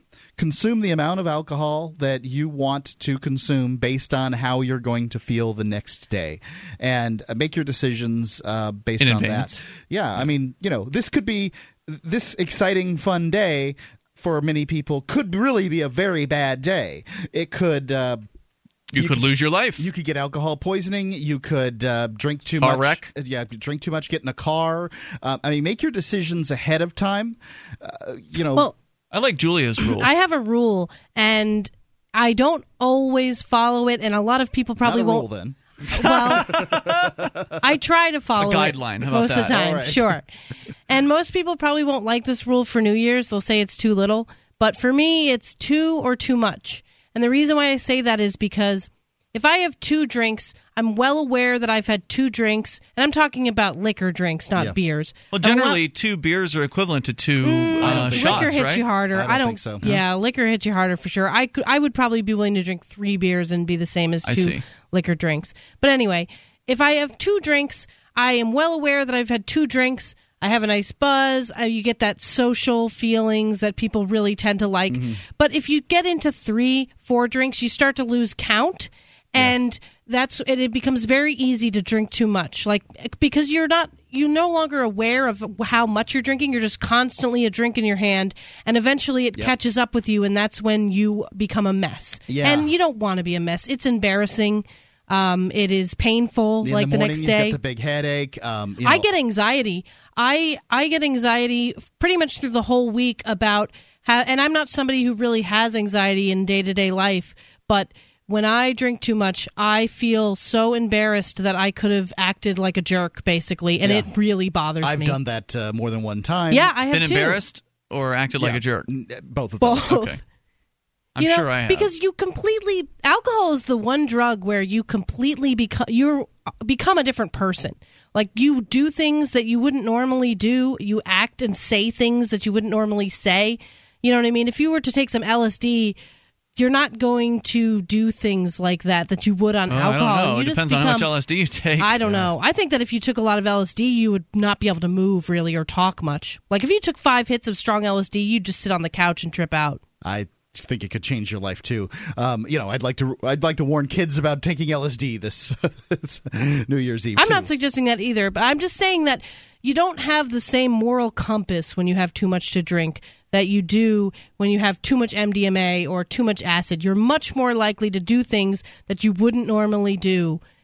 And alcohol is just a messy, nasty drug, and it's so easy to abuse. I don't know how to compare it to other things other than it's pretty clear that it's the most violent of drugs. More people are going to be hit this evening by other people that were drunk than they're going to be struck or whatever by people who are on other drugs. That's just that's the end of the story. I understand where you're coming from, Julia, but I think that a lot of people don't use those other drugs you mentioned in a responsible manner or in responsible circumstances. So if they're new to them and they're taking a large dose, for instance, they could very well do things that they didn't intend to. Like MDMA might make someone feel more accepting towards another human being that they might not normally, and they may end up in a sexual situation, perhaps. Yeah, but MDMA is not really a sexual drug, and most people Some people say it is. Most people can't even get an erection on it. There are exceptions. So I think that it's unlikely that would happen. I think that it's happened. What? What do you mean by most people can't get an erection on it? What kind of percentages are you talking about here? Have you read this? Or most people. Or is it anecdotal? Right. This is totally anecdotal. But if you go online and talk about, go on Blue Light, go to an ecstasy forum and say, hey, how's sex on ecstasy? And 80% of the guys are going to say, I can't get a boner. I'm not interested in sex. Well, I can see where you're coming from there. That doesn't mean you wouldn't end up in a situation in which something like that was attempted. Sure, but I think you're more likely to end up in that situation. Alcohol. I think that's certainly true. That's very common. I mean, that is very common with alcohol. More people are going to end up on their backs doing the monster with two backs this evening on alcohol than any other drug too. I'm not saying that every other drug is perfect and no one will ever make a mistake on them or anything like that. I'm saying that with alcohol, it is much more common, and it's kind of the nature of the drug. The only thing more dangerous, according to the study in Britain, Professor Nutt's study, if I'm not mistaken, was heroin. It was heroin number 1 and alcohol number 2, if I'm recalling correctly, as far as most dangerous. That's a per dose kind of situation, or the drug for the individual, I guess. For that single individual, alcohol is the second most dangerous drug for an individual. It was number 2 most dangerous to society as well. Right. It was based on a number of factors. It was based on addiction potential,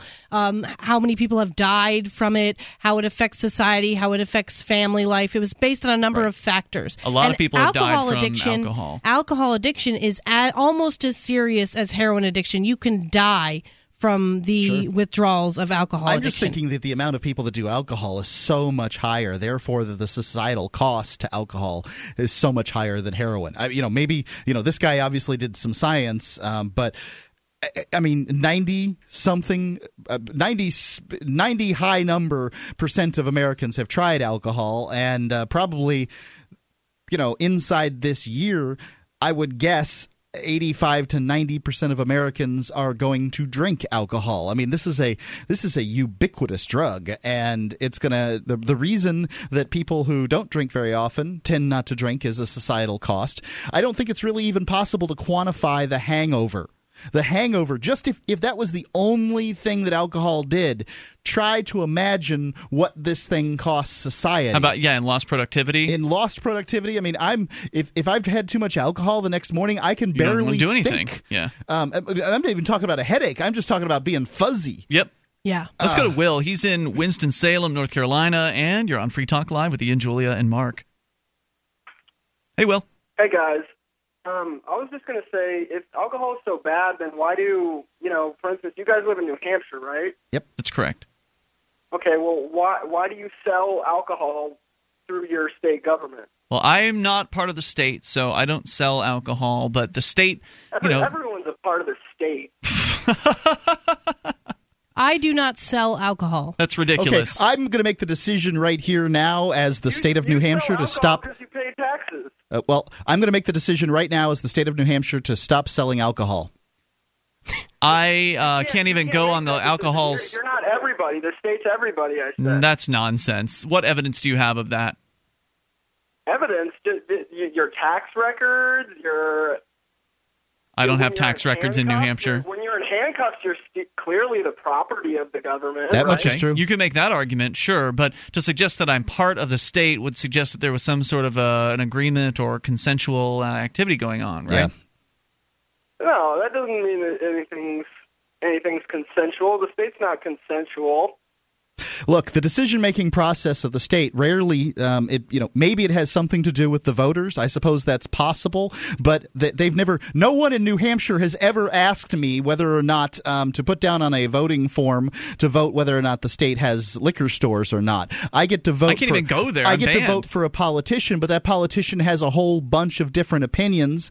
Among them, certainly my highest priority isn't whether or not the state of. Vote for the guy you agree with. Vote for the guy you agree with. Well, just so you know, there's only usually 2, maybe 3 people for whom to choose. They have different genders, and they've got whatever opinion they've got on a myriad of issues. There's thousands. You don't agree with them on a lot of things. This individual is going to vote on maybe 1,000 bills. How can I vote for the right one? Well, vote for the one you agree with. How am I going to know what they're going to do? That's gonna protect your. When was the last time you voted for a politician you agreed with? What's that? When was the last time you voted for a politician you agreed with? Just this last election. Which politician? Obama. Yeah. What? Do you like the 137 kids that he killed last year? Well, I didn't even know them. No, I don't. See, that's the point. You don't know anything about it, and you said you don't like it. Why didn't you vote? He said he didn't know them. We said no. I didn't even know anything about it. No, I don't know those kids. So he doesn't care. So it's okay that they're dead. If those kids are threatening the government of the United States of America, then, they obviously need to die. I don't know if you're for real, but He's hang not. on. We'll bring it back here because definitely not. Yeah, cranking. Hang Not on. even that good. 855-450-FREE, the SACL CAI toll-free line. I don't know. Maybe he's serious. Killing 7-year-olds People talk like that. for America. People talk like that, man. They love the government, some of them. 855-450-FREE. We'll see what Will was really calling about here in a moment. Hour 3's next. It's Free Talk Live. What if the key to achieving liberty in your lifetime was to move together with others who think like you? Liberty activists are joining the Free State Project, which is over halfway to its goal of 20,000 participants. And they're already making the move to New Hampshire. The successes are piling up and are proving the Free State Project is a real movement and no longer just a great idea. When you're planning your move, consider Keene. Keene is famous for its civil disobedience and non-cooperation, and there's plenty of political opportunity as well. From demonstrations and vigils to outreach and volunteering, there's a lot going on in Keene. Keene is also the undisputed liberty media capital of the world, with television, talk radio, and more, all originating here. Though it's more than just activism, with regular social events each week. See what's happening at freekeene.com and get connected with video, audio, free books, a forum, and activist tools you can download and use in your area at freekeene.com. That's freekeene.com.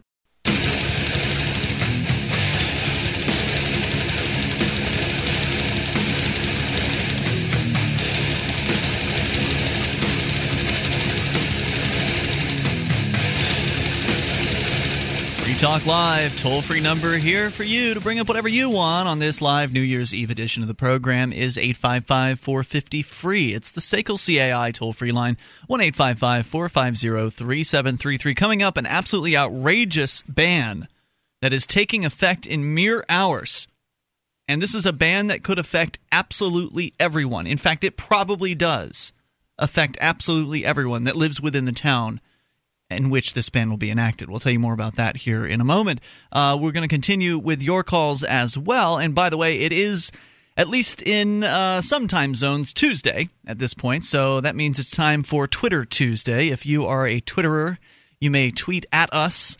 And that means tweeting with the @ symbol and then the words Free Talk Live all run together as one word. Put that somewhere in your tweet, preferably not the first word of the tweet, because apparently if you do it as the first word, then some people can't see it. Some of your friends or whatever can't. It doesn't show up on their feeds. It's bad. As I understand it. But if you tweet something at Free Talk Live, then we'll see it. It'll pop up on our little radar, and we will then click your profile and follow you in return. It is Twitter Tuesday from now until actually the end of Tuesday. And that's over at our, well, I guess not on our Twitter profile. It's on your Twitter profile. If you do it, we'll follow you back. That's how it works. So 855-450-FREE. Let's go back to Will. I'm not convinced Will is a real person. I mean, he's a real person speaking into the phone, but I don't know if you're being honest with us about your belief systems. You really you made it sound like you... Huh? Why don't you think I'm being honest? I don't know. It's just hard to believe somebody wouldn't care about other human lives around the world. I recognize your voice, so I feel like you have called this show on more than one occasion. Of course, what? Of course I care about human lives. Just not children? Just not children from other countries? Not terrorist children trying to destroy human lives. Well, okay, so exactly when did these 100, I think it's 100, I might have the number wrong, 100-plus children that have died from Obama's drone campaign, exactly when did they get found guilty of terrorism? You don't find a terrorist guilty of terrorism. You just kill them without a trial. Terrorist. I mean, some of these kids are like 3 and 4 and 5 years old. Well, I mean, you're going to make mistakes. I'm sure some of those guys made mistakes. I think it's pretty good trolling here. What were you actually calling about? Alcohol. Well, I'm calling about the trajectory for 2013 and how I think the outlook's pretty good. All right, give me an example. What do you mean? Well, first of all, there's going to be more jobs because Obama has a Service Nation program that youth can participate in. And, they say youth are out of a job these days. They're not. There's a job waiting for them. Law enforcement jobs are going through the roof. The prison industry is exploding. And if you can't be part of the prison, if you can't be a guard in the prison industry, you can always go commit a crime and be in a cell. There'll be 3 hots and a cot waiting for you there. Well, it's better than being out in the streets murdering and raping people and doing drugs.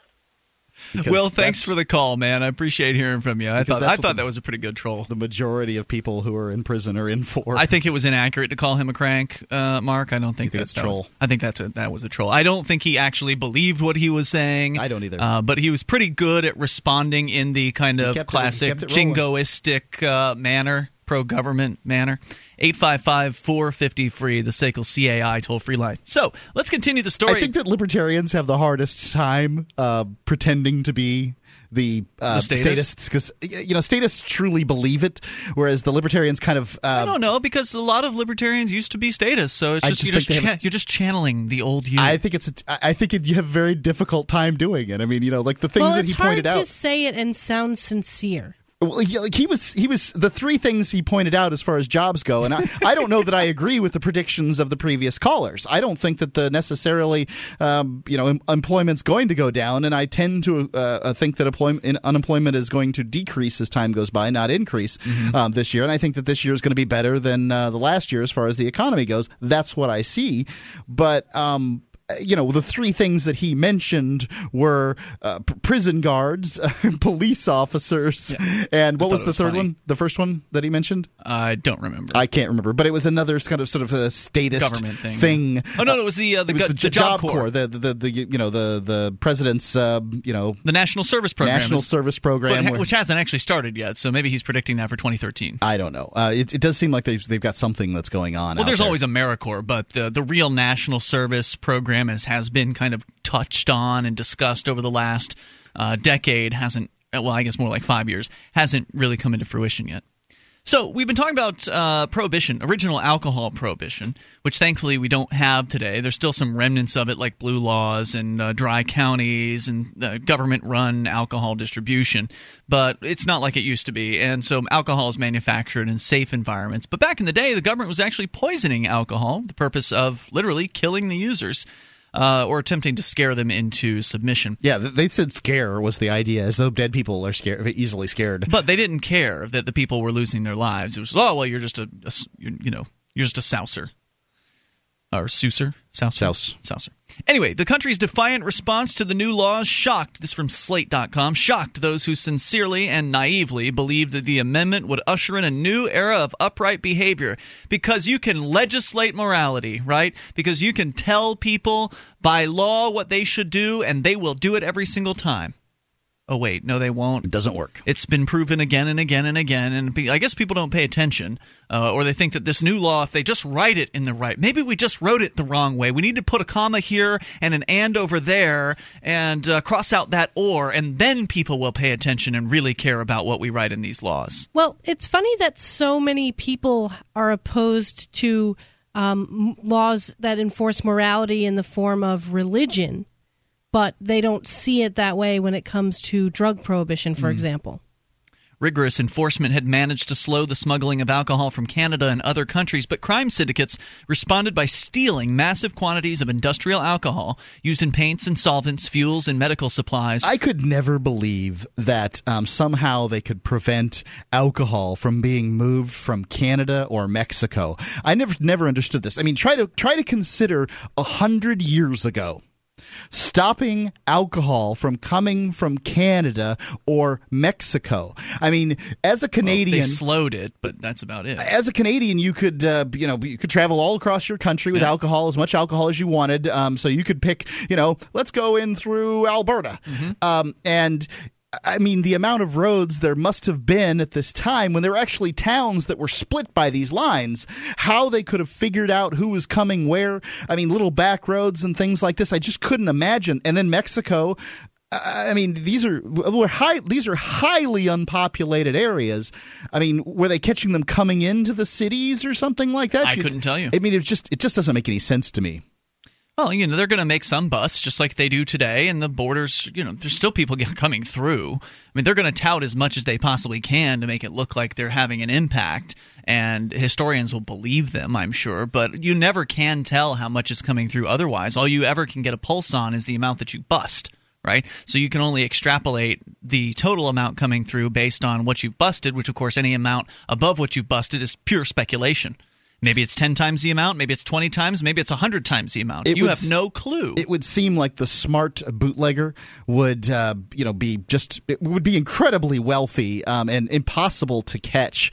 I mean, sliding through places in New Mexico and Arizona 100 years ago. I mean, we're not talking about populated areas like they are today. 100 years ago, just sliding through, it would be no difficulty getting into the United States, and then finding some. Let's meet up 100 miles west of Chicago. I'll meet up with you and drop something off in Edgington, Illinois. How it works. Well, I think that you have a point about getting it into the country for sure, but there were less roads then. You know what I mean? And the cars were only able to. They were really. You couldn't go off road. That's for sure. Right, exactly. So there were less roads back then. So you pretty much had to go through the main cities, and I think in a lot of cases, like other gangs basically would be waiting for you. It's quite possible. So they were stealing alcohol from industry, and then they would use that, what they would normally use in paints and solvents and such, and then redistill that. The criminals would redistill it to make it potable.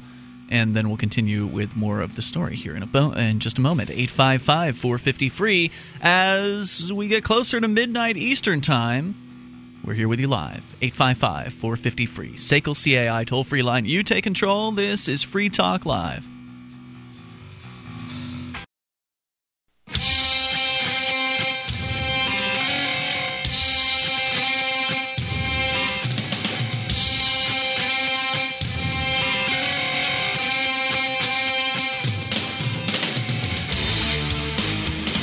This is Free Talk Live. You can bring up whatever you want here. Toll free at 855-450-FREE. SACL CAI toll free line. Join us online. Head over to freetalklive.com and enjoy the features that you'll find on our website. Once again, freetalklive.com. Live New Year's Eve edition of the program. We've been talking about Prohibition, which is kind of relevant to tonight, considering a lot of people are imbibing alcohol and are doing it without concern for their health.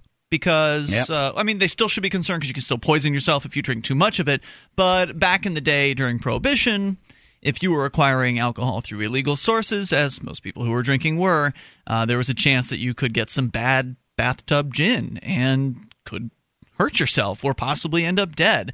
In the case of about 10,000 individuals in this country, they died because of poisoned alcohol, and they were poisoned at the behest of the U.S. federal government. That's the story that Slate.com is telling, and we're sharing with you. So they're talking about how crime syndicates were stealing massive amounts of industrial alcohol.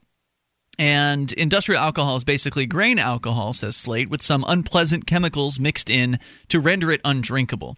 The U.S. government started requiring this denaturing process in 1906 for manufacturers who wanted to avoid the taxes levied on potable spirits. The U.S. Treasury Department, charged with overseeing alcohol enforcement, estimated that by the mid-1920s, some 60 million gallons of industrial alcohol were stolen annually to supply the country's drinkers. In response, in 1926, President Calvin Coolidge's government decided to turn to chemistry as an enforcement tool. Some 70 denaturing formulas existed by the 1920s. Most simply added poisonous methyl alcohol into the mix. Others used bitter-tasting compounds that were less lethal, designed to make the alcohol taste so awful that it became undrinkable. To sell the stolen industrial alcohol, the liquor syndicates employed chemists to renature the products, returning them to a drinkable state. The bootleggers paid their chemists a lot more than the government did, and they excelled at their job. Stolen and redistilled alcohol became the primary source of liquor in the country. So federal officials ordered manufacturers to make their products far more deadly. By 1927, the new denaturing formulas included some notable poisons: kerosene and brucine, a plant alkaloid closely related to strychnine, gasoline, benzene, cadmium, iodine, zinc, mercury salts, nicotine, ether, formaldehyde, chloroform, camphor, carbonic acid, quinine, and acetone. And now this is the nature of the black market. In the black market, people are just looking around for, give me some liquor. And it's different than a situation where, today where you go to a liquor store and you look around for whatever it is that... whatever version of liquor you're looking for. I mean, try to imagine for a second, pick your version of alcohol, Grey Goose. Mm-hmm. Try to imagine Grey Goose vodka, which has spent... millions, untold millions of dollars marketing itself in order to appear as though it's so much better than the rest of the vodkas, when I think vodkas are almost entirely taste the same. But maybe don't they have like the whipped cream ones and things like that? Well, now? there's different flavors in them. I'm a vodka person. That's my drink of choice, and I definitely have a brand preference. It's actually not Grey Goose, but. And I'm willing to go down to a certain notch, but I'm not willing to buy the $8.99 plastic bottle one. I think that tastes worse. I'd be interested in seeing a taste test. A blind test? Blind test sure. of these things. Now, I don't drink it straight, so that would be kind of hard. Well, that's really the only way you're going to know. And it's, a lot of it's in the labeling. But it doesn't really matter. Can you imagine Grey Goose for a second putting kerosene or strychnine in their, no, of course not. In their liquor? Well, why would these people do it? Well, because they have no brand to build. Well, no. It's the industrial suppliers that are adding this stuff to their product. Well, yeah. In case that wasn't made clear. Well, no, the chemists are renaturing it, though, with all kinds of different products to make it drinkable again. It was denatured and then renatured, right? No. Yes. Okay. Yes and no. It was denatured, and then they would renature it to make it drinkable again. So the government started demanding that these industrial manufacturers make it more deadly, put more of these denaturing products in it, make it more difficult to renature it. Okay, I thought so it's the industrial manufacturers who are adding the gasoline, benzene, cadmium, no, it's iodine. the government. The industrial manufacturers are only doing what at the they're behest said. of the government, right? But they're not selling to drinkers; they're selling to manufacturers and suppliers and things like that. So, is it clear what's happening? I guess. That's not what I got from it, but okay. Okay, so I'll just go back over it real quick. Federal officials ordered manufacturers to make their products far more deadly due to the fact that the bootleggers were successfully renaturing the alcohol at one point. Then by mid-1927, the new denaturing formulas included notable poisons like kerosene and brucine and then the rest of that list. So the new denaturing formulas had this kerosene and strychnine in it? Correct, and the denaturing formulas were what the government was forcing these companies to... denatured, renatured. The denatured formulas. They're adding these formulas to make it more difficult for them to renature it, for the crooks to renature the alcohol. I see where I went wrong. So, now that we're clear on that, let's move on here. The Treasury Department also demanded more methyl alcohol be added, up to 10% of the total product. It was the last that proved most deadly. The results were immediate, starting with that horrific holiday body count in the closing days of 1926. Public health officials responded with shock. The government knows it's not stopping drinking by putting poison in alcohol, said the New York City medical examiner at a hastily organized press conference. Yet it continues its poisoning processes, heedless of the fact that people determined to drink are daily absorbing that poison. Knowing this to be true, the United States government must be charged with the moral responsibility for the deaths that poisoned liquor causes, although it cannot be held legally responsible. Yep. So there's your answer. Of course, morally they're responsible, but legally it's completely legal when they say to kill people. Working for the state means you never have to say you're sorry. His department issued warnings to citizens detailing the dangers in whiskey circulating in the city, saying that practically all the liquor that's sold in New York today is toxic. Read 1/1928 alert. That's what they want you to say, right? That's what the government wanted them to say. He publicized every death by alcohol poisoning, assigned his toxicologist, Alexander Gettler, to analyze confiscated whiskey for poisons. That long list of toxic materials cited earlier came in part from studies done by the New York City Medical Examiner's Office.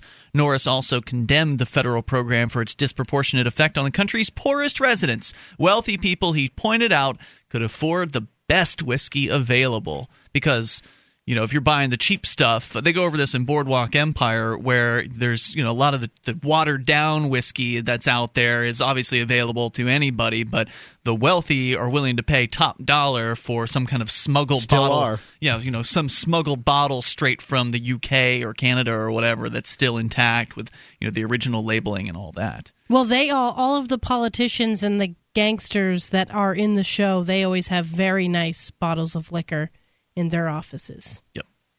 So most of the people sickened and dying were those who could not afford expensive protection and deal in low-grade stuff. And the numbers were not trivial. In 1926 in New York City, 1,200 were sickened by poisonous alcohol and 400 died. The following year, deaths climbed to 700. These numbers were repeated in cities around the country as public health officials nationwide joined in the angry clamor. Furious anti-prohibition legislators pushed for a halt in the use of lethal chemistry. Only one possessing the instincts of a wild beast would desire to kill or make blind the man who takes a drink of liquor, even if he purchased it from one violating the prohibition statutes, proclaimed Senator James Reed of Missouri at the time. Officially, the special program ended only once the 18th Amendment was repealed in December of 1933, but the chemist's war itself had faded away before then. Slowly, government officials quit talking about it, and when Prohibition ended and good grain whiskey reappeared, it was almost as if the craziness of Prohibition had never happened. More coming up.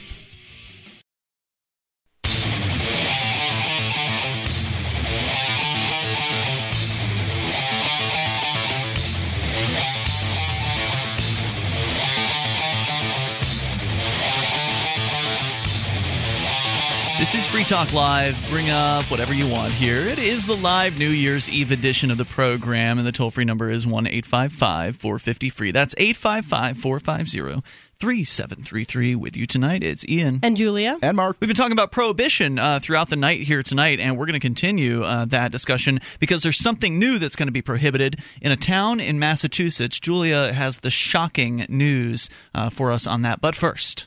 You've been hearing about Bitcoins here on Free Talk Live for quite some time. The number of people using them around the world is exploding, and it really is. The numbers are skyrocketing. And if you've got a business and you want to accept Bitcoins but don't know how, you're in luck. BitPay has made it easy for you. Thanks to BitPay, there's now an easy way for any website, charity, or retail store to accept Bitcoins and have them instantly converted into cash, deposited right into your bank account. The fees are much lower than credit cards, and there's no risk of a chargeback or fraud. Visit bitpay.com and get started. It's bitpay.com. There's actually a story over at freetalklive.com, second story from the top as we speak. Bitcoin to be regulated in 2013 as submitted by Lounge Daddy. Sounds kind of fear-mongering. Yeah, I don't believe it for a second. I haven't had the time to take a look at it, and I don't see that happening. What they might try to do is regulate some of the companies that are dealing with Bitcoins. But ultimately, Bitcoin itself, there's no way that the government could possibly regulate that. It's totally decentralized. It is something that is out of their grasp. There's no central office for Bitcoin. There's no location they can go to physically raid or somehow stop the executives, because there are no executives. There is no Bitcoin corporation. Yeah, I don't see it either. It's an open source thing, but that doesn't mean they couldn't go after, some company that is dealing with it, like the bank over in France that has begun taking Bitcoins or something. I've heard rumor about this. I don't know if it's true, but that would be possible to regulate, because then you've got a business entity existing in a physical space subject to some government's jurisdiction, to their mind. That would be their only way to do it. That wouldn't be regulating Bitcoin.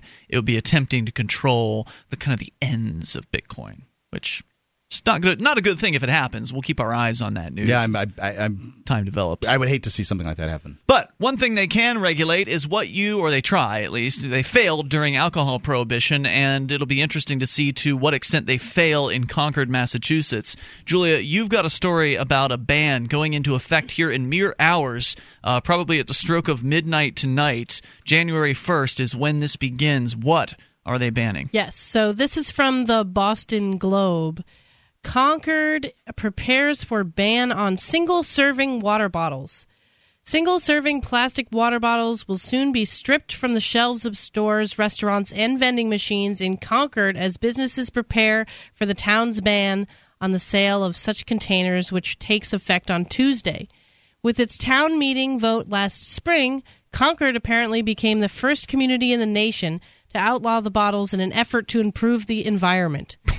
But this has been coming down the pipe for some time. There has been a lot of talk about this. Yeah. This is so irritating to me. I mean, when I travel, I always buy a bottle of water on the road because I've got it's a pack convenient. of them in my car. So, I don't know. Anyway, with its town meeting, they'll be the first community with opposition is mounting among some residents, business owners, and the bottled water industry. Some residents are preparing to submit a citizens' petition for the upcoming town meeting in April that would seek to overturn care about that. the law. Yep. As a mother of 3 kids, I'm in favor of banning assault weapons, not harmless water, which kind of is irritating because, if everybody has their opinion on what should be banned, right? And we're all right about it. Well, lady, you already live in Massachusetts. Rest assured, assault weapons are pretty much banned. You win! And of course, people can still smuggle weapons in, just as they will probably be smuggling water bottles around town as well. Once the new bylaw takes effect in the new year, plastic water bottles 1 liter or less. It's not a law, it's a bylaw. What is that? I don't know, some little legalese. Go look it up. Grab your legal dictionaries, everyone. Oh, you don't have one? Too bad. Ignorance of the law is no excuse. How much? I know that's a maxim that was created in the 12th century, back when common law was very simple and the average individual would know whether they were aggressing against somebody else, and that's why they said that ignorance of the law is no excuse. But today, when there's more laws than an individual can read in 4 lifetimes, the maxim still stands. Well, make sure you go and get yourself your legal dictionary, which only costs you, $50 or something like that. Everybody's got one on their bookshelf, right? No. There's the internet. You really can't find legal definitions very easily on the internet. The current harder. versions of Black's Law Dictionary and Bouvier's or whatever ones are currently out there. I know Black's is being updated, but the current current versions of those are not available digitally. You would have to subscribe to Black's website in order to have access to their definitions online. There's an old version of Black's that has been released due to the fact that the copyright has expired on it from the late 1800s. You can acquire legal definitions from back then, but those definitions have changed, some of them, in the last 100 years. We got to change those things. Can't keep them the same. Once the new bylaw takes effect in the new year, plastic bottles 1 liter or less cannot be sold in Concord. Even 6-packs or cases of individual bottles cannot be sold. Wow. For the average Concord citizen, this is a really small change, said Jill Appel, one of the bylaw's proponents. The intent of this is to start changing habits and start getting back to the tap. Now, so I have a comment about that. I have a plastic water bottle that is for the purpose of filling it up and bringing it around, but it's kind of a pain in the butt to clean because they're usually not dishwasher safe. And then so water just sits in it. It gets funky after and it gets a while. funky, and so it's kind of like I like, if I'm traveling, the freshness of water bottles because I don't really want to drink water that's been sitting there. You'll have to drink Sunkist now. Well, right, yeah, it's so totally fine, apparently, under this law. Water with sugar in it is okay. Drink a carbonated beverage, have some alcohol, but you can't drink water from a bottle, a plastic bottle. Is you can just drink plastic the water or glass included? It doesn't just plastic. Okay. It doesn't claim that you can't drink water from a plastic bottle. You just can't sell single-serving bottles. Right. So you can have a water bottle. You can possess it? You can possess it. And I think that it's better if you're going to drag water around like, I do, and my wife my wife always makes sure that we got water in case we're marooned or something. Is to have some kind of other device, and she's always concerned about these BPHs or something. I don't know. BPAs. Whatever they are. The evil plastic poisons are going to leach into your water. Whatever it is. And, if somebody says that stuff's out there, then why not get the type of plastic that doesn't have it? I don't know. But I'm just saying, I've tried to do this in the past, and for me, it just doesn't work out because, in situations where I'm at home, I have a cup that I use, or at work, I have a cup that I use that I just rinse out and fill up. So I used filtered water from the tap at those places. But if I'm traveling, I've found over the years that I fill the bottle up, then it just gets left in the car or something like that. Stays there. And then I have to clean it out, and it's kind of a pain in the butt to clean out, and it kind of just stays smelly. And you don't want to clean out one of those things. Right, I enjoy... If I'm traveling, I like getting a new fresh water bottle. There's no excuse for this. It doesn't matter. When it comes down to it, I want water in a 12-ounce bottle. I don't want to buy it in a gallon bottle. And who are these people that suggest that that it should be otherwise? And I also apparently people that are totally okay with people buying water in glass bottles because apparently that's not bad for the environment to throw away a bunch of glass bottles. Is that? I don't know. I don't think that they're going to sell water in glass bottles. The funny How about thing, Perrier? Perrier the fancier water is sold in glass bottles. Perrier has plastic bottles too, and Perrier is a mineral water, which I suspect probably isn't going to count in the same way. But go into it contains something. Okay, well, we don't have those details on what they're defining water as. I want to know. What if they put a little spritz of lemon in it that's undetectable? What about vitamin waters and things like that? Yeah. I'm sure that the vitamin waters are going to fly.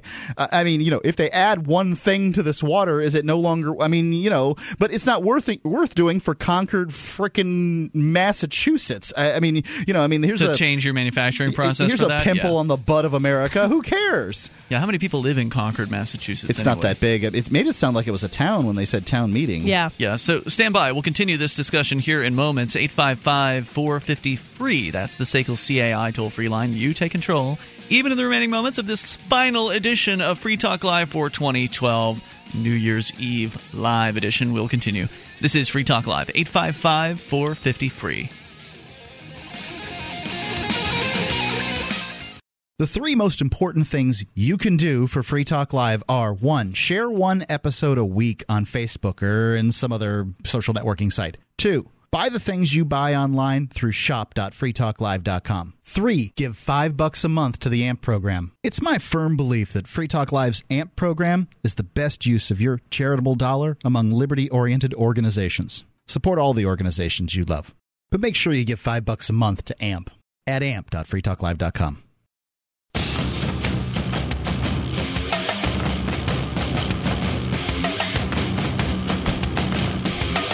This is Free Talk Live. Bring up what you want, toll free at 855-450-FREE. SACL, CAI, toll free line. You can join us on our website over at freetalklive.com, and you can enjoy all the features completely free. So once again, freetalklive.com, live New Year's Eve edition of the show. Of course, January 1st means new laws going into effect all across the country, and naturally, you've received facts of every single one of those new laws that affects your area, and you will be poring over them this evening to make sure that you are in compliance when you wake up tomorrow. That sounds like a good way to spend your New Year's Eve. Yay.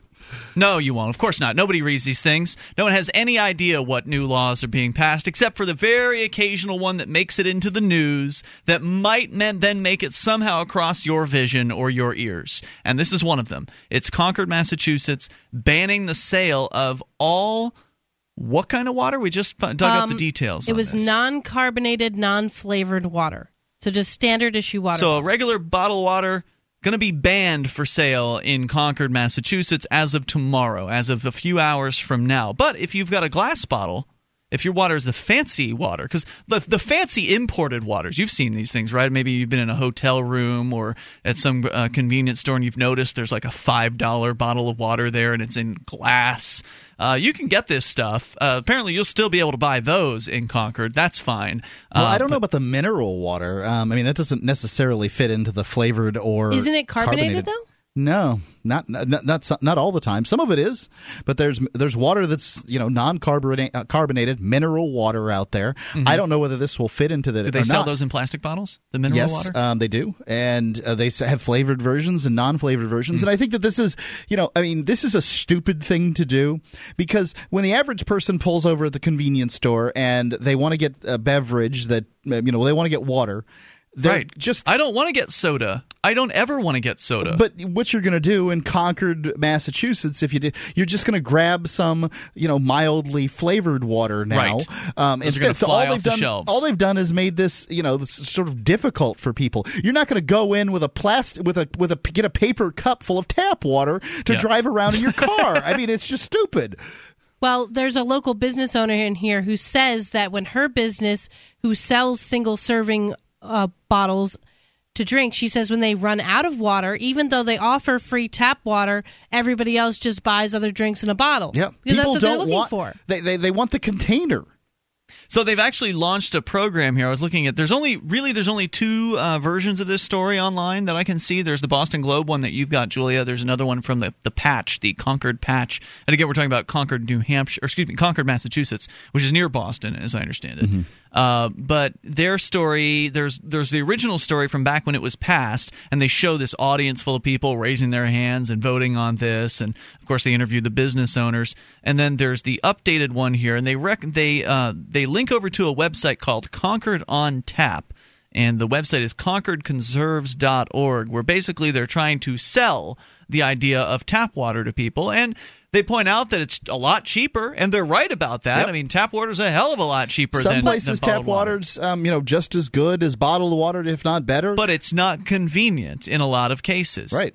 As you pointed out. But in some places, tap water, like I can think of a specific city that I go to often on the weekends, Southbridge, Massachusetts, and their tap water is disgusting, awful, and it is not drinkable. So I wonder what it's like in Concord, Massachusetts. Yeah. Well, they brag about how highly regulated it is by the EPA and that they're constantly testing their system and that's got nothing to do with taste. Problems will be detected as soon as possible, and they're really trying to pitch people. But if it was really that good of a deal for people to use the tap water, they would use it. And a lot of people do. Like, if I open up a bottle of water, I have bottles of water here, and when I go somewhere, I always want to have one with me.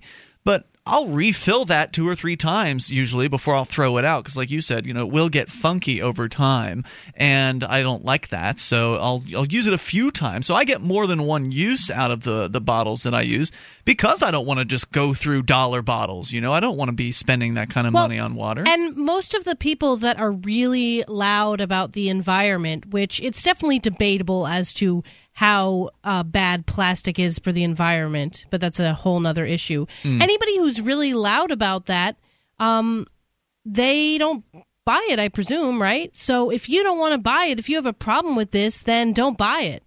But Don't tell everybody else that they can't buy it too. Well, I wonder what the penalty is. One of the things we were looking for during the breaks, try to pull up the actual It's law. $25 the first infraction, and then $50 after that if you get caught. If you're selling it. Selling it. And maybe it's worth continuing to sell it at $50 a day. But if this is what they wanted to do, if they're worried about the plastic bottles, put a deposit on the plastic bottles. I mean, make something like that. Meaning that you could turn them back in for. You could turn them. You could. It costs money to buy a plastic bottle. You get that money back when you return it. In the same way that glass bottles used to work in the past. I'm not recommending this process, but if that's what you wanted to do, there's a better way to do it than just banning water. I mean, with the fattening of America out there, do we really want to propagate flavored waters and soda and stuff? That's the other thing that's stupid about this is that the same people, the same politicians who are doing this are the people that cry that there's an obesity problem and there's a diabetes problem. And what causes that? Sugar is a humongous proponent of that. And Americans drink a lot of sugary drinks. Yes, they do. When I was younger, I mean, this bottled water phenomenon is relatively new. Right. I don't remember in 1989 when I disappeared from circulation for nearly a decade, there being that many bottles of water sold in individual. I don't recall it from being a kid. And maybe I just wasn't looking. I could be wrong. But when I would reappear in circulation in 1998, suddenly there's water everywhere. I mean, Pepsi's selling water and Coke's selling water. And Dasani's a Coke brand, I think. I thought Dasani was Pepsi, but whatever. It doesn't really matter. One of them is, it's whatever it is.